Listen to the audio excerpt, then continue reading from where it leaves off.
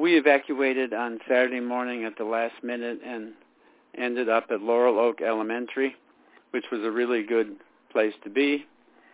The principal, Dr. Brian Castellani, was in the pet room, and we had 2 cats with carriers who he helped take care of. He was excellent with the animals and took the dogs out for walks when he could. The school supplied some food for us since some people didn't have time to bring any. Other people who had evacuated were really helpful in terms of carrying in things, helping us put up our cat carriers, and sharing items they brought. It was a good example of humankind working together. Volunteers helped hand out food. They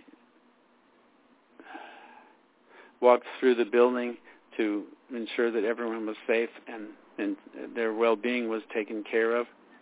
It was really a good experience, an example of people working together for everybody's benefit.